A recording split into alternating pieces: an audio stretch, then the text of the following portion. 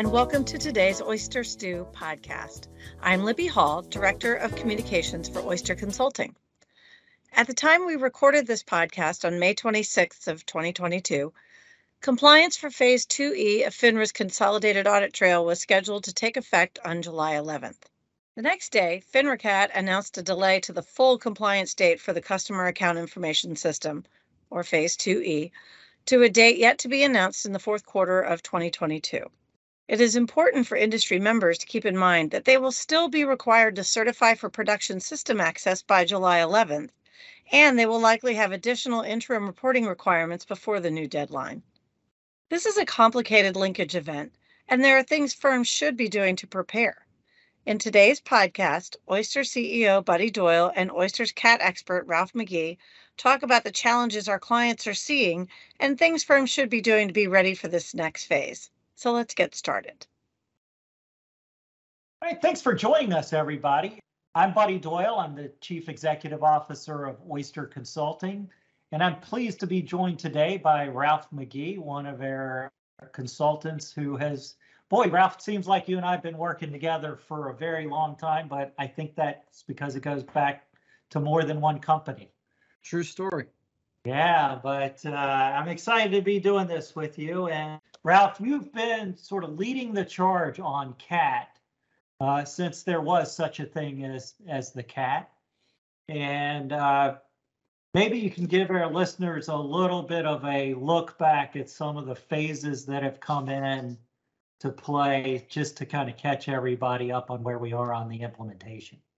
Sure. I mean, and you had mentioned, us working together for a long time. It seems like also a long time we've been talking about the Consolidated Audit Trail as well, dating back to, early 2008 and 2009, when the idea of this came about to replace OATS. And certainly there was a lot of industry planning and implementation that went into what will now be the largest financial database ever created in the world in existence. So, a lot of industry coordination. You had mentioned the phased-in implementation of the Consolidated Audit Trail that went from Phase 2A all the way through Phase 2D, which concluded in December of last year. 2A and 2B were pretty much introductory levels of data integrity and ingestion, making sure that you had the right fields populated for the required fields that were reported to CAT. And then it progressed into linkage amongst those events, first from a firm perspective, and then from an industry-wide perspective after that with Phase 2C. And then we've completed the transaction reporting to CAT reportings in December with Phase 2D. And that also brought into account a few more products in that we included the complex options, multi-leg option events that have been now introduced into CAT reporting. The next implementation to go on tap for CAT is going to be Phase 2E. That comes into compliance on July 11th. Later this year. That will include the customer and account information perspective that will allow the industry to follow the folks that make decisions on the accounts, the folks that introduce these orders into the audit trail. They'll be able to tick and tie that information all the way back to the customer level, which is a pretty complicated linkage event from a CAT perspective.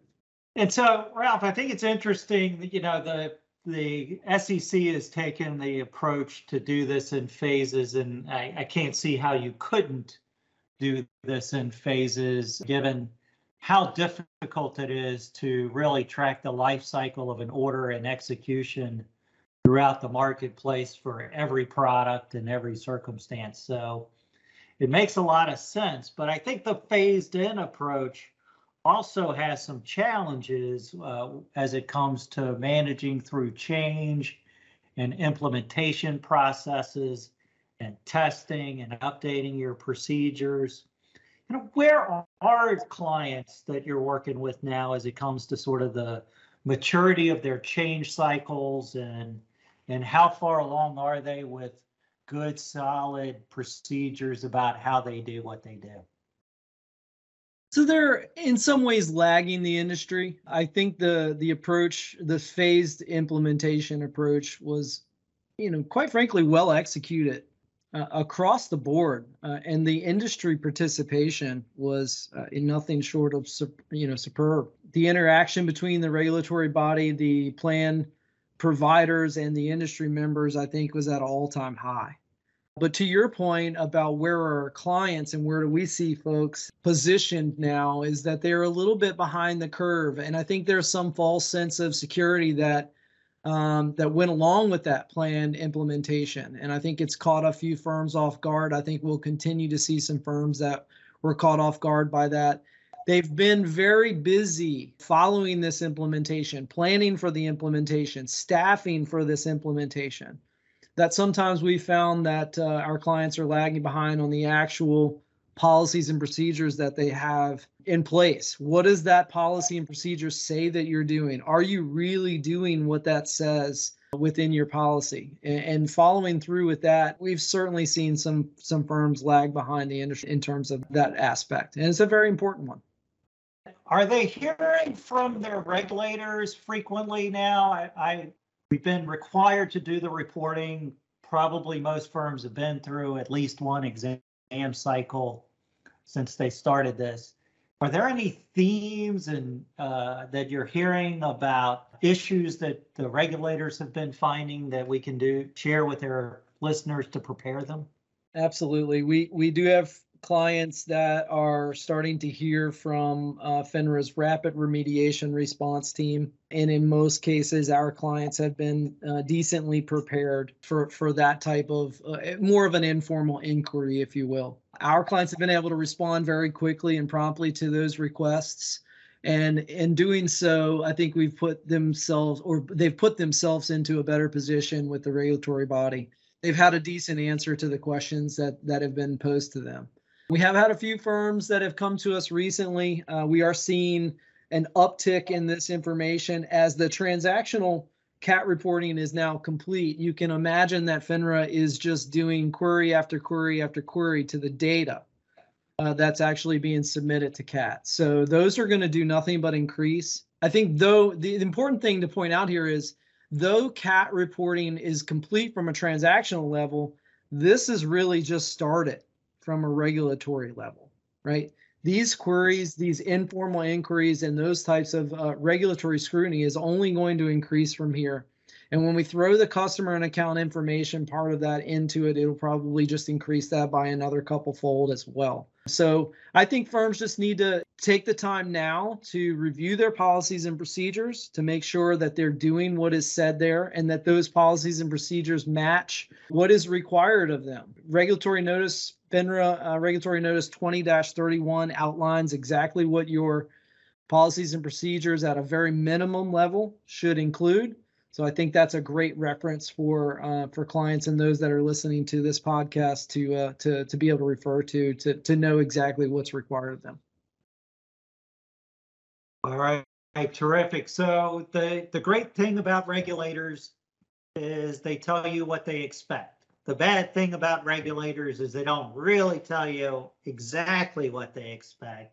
They give you broad categories, and you have to dig in and decide what's appropriate for your firm and what's not appropriate. You're right, and I've got a great example of that. Accuracy, right? Let's talk about CAT reporting and the accuracy of that data. You can go down and scrutinize a lot of the accuracy of a firm's CAT reporting.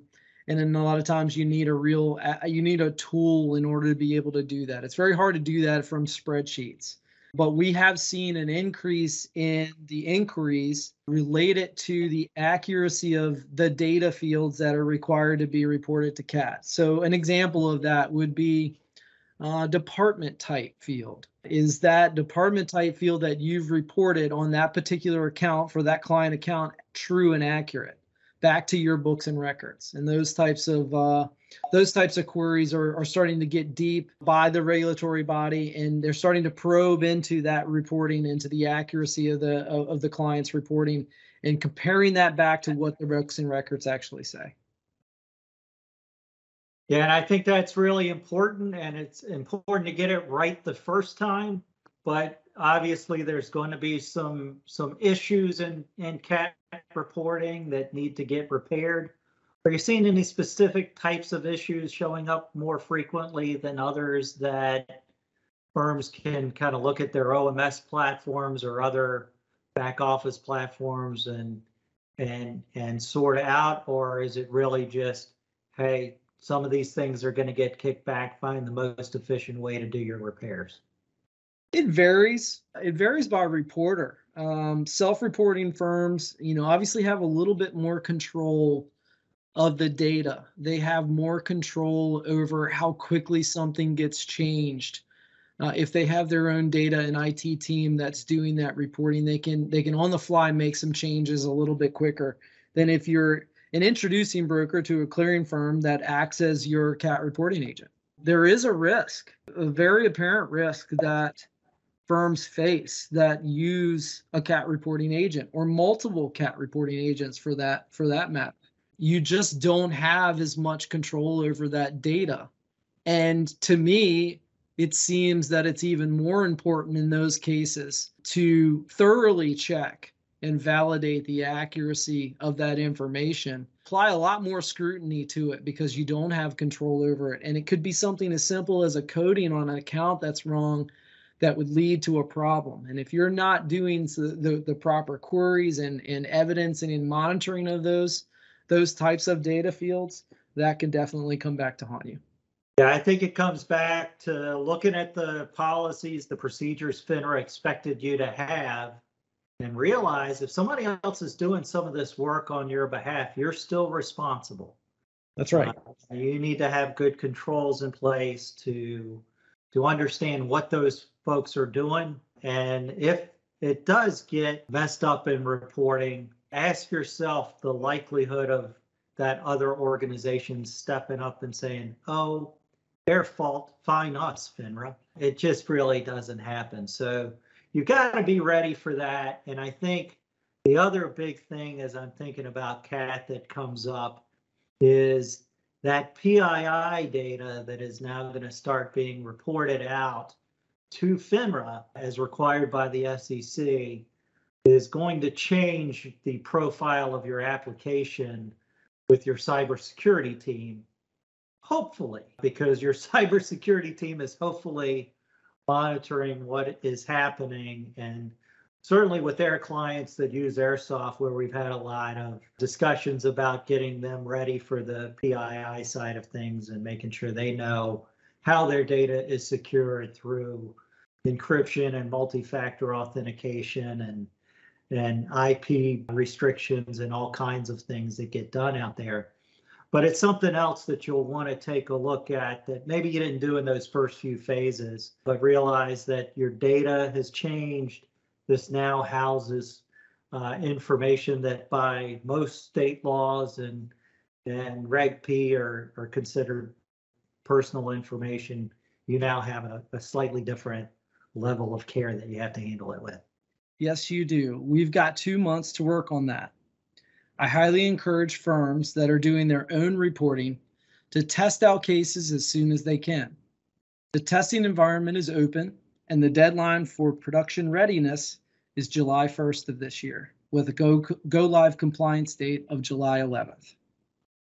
Ralph, thank you for that information. I think there's a pretty good chance if you're listening to this podcast, we don't pull these things down. So if it's after July 13th and you're listening to it, you're late and Ralph told you so. But I do think that you have time now. It is not too late to have a really good implementation in July, but you're almost out of time. I mean, really, that day will be here before you know it. If you haven't started getting ready for it, there is no better day to start than today. So I would encourage you to take a look at this.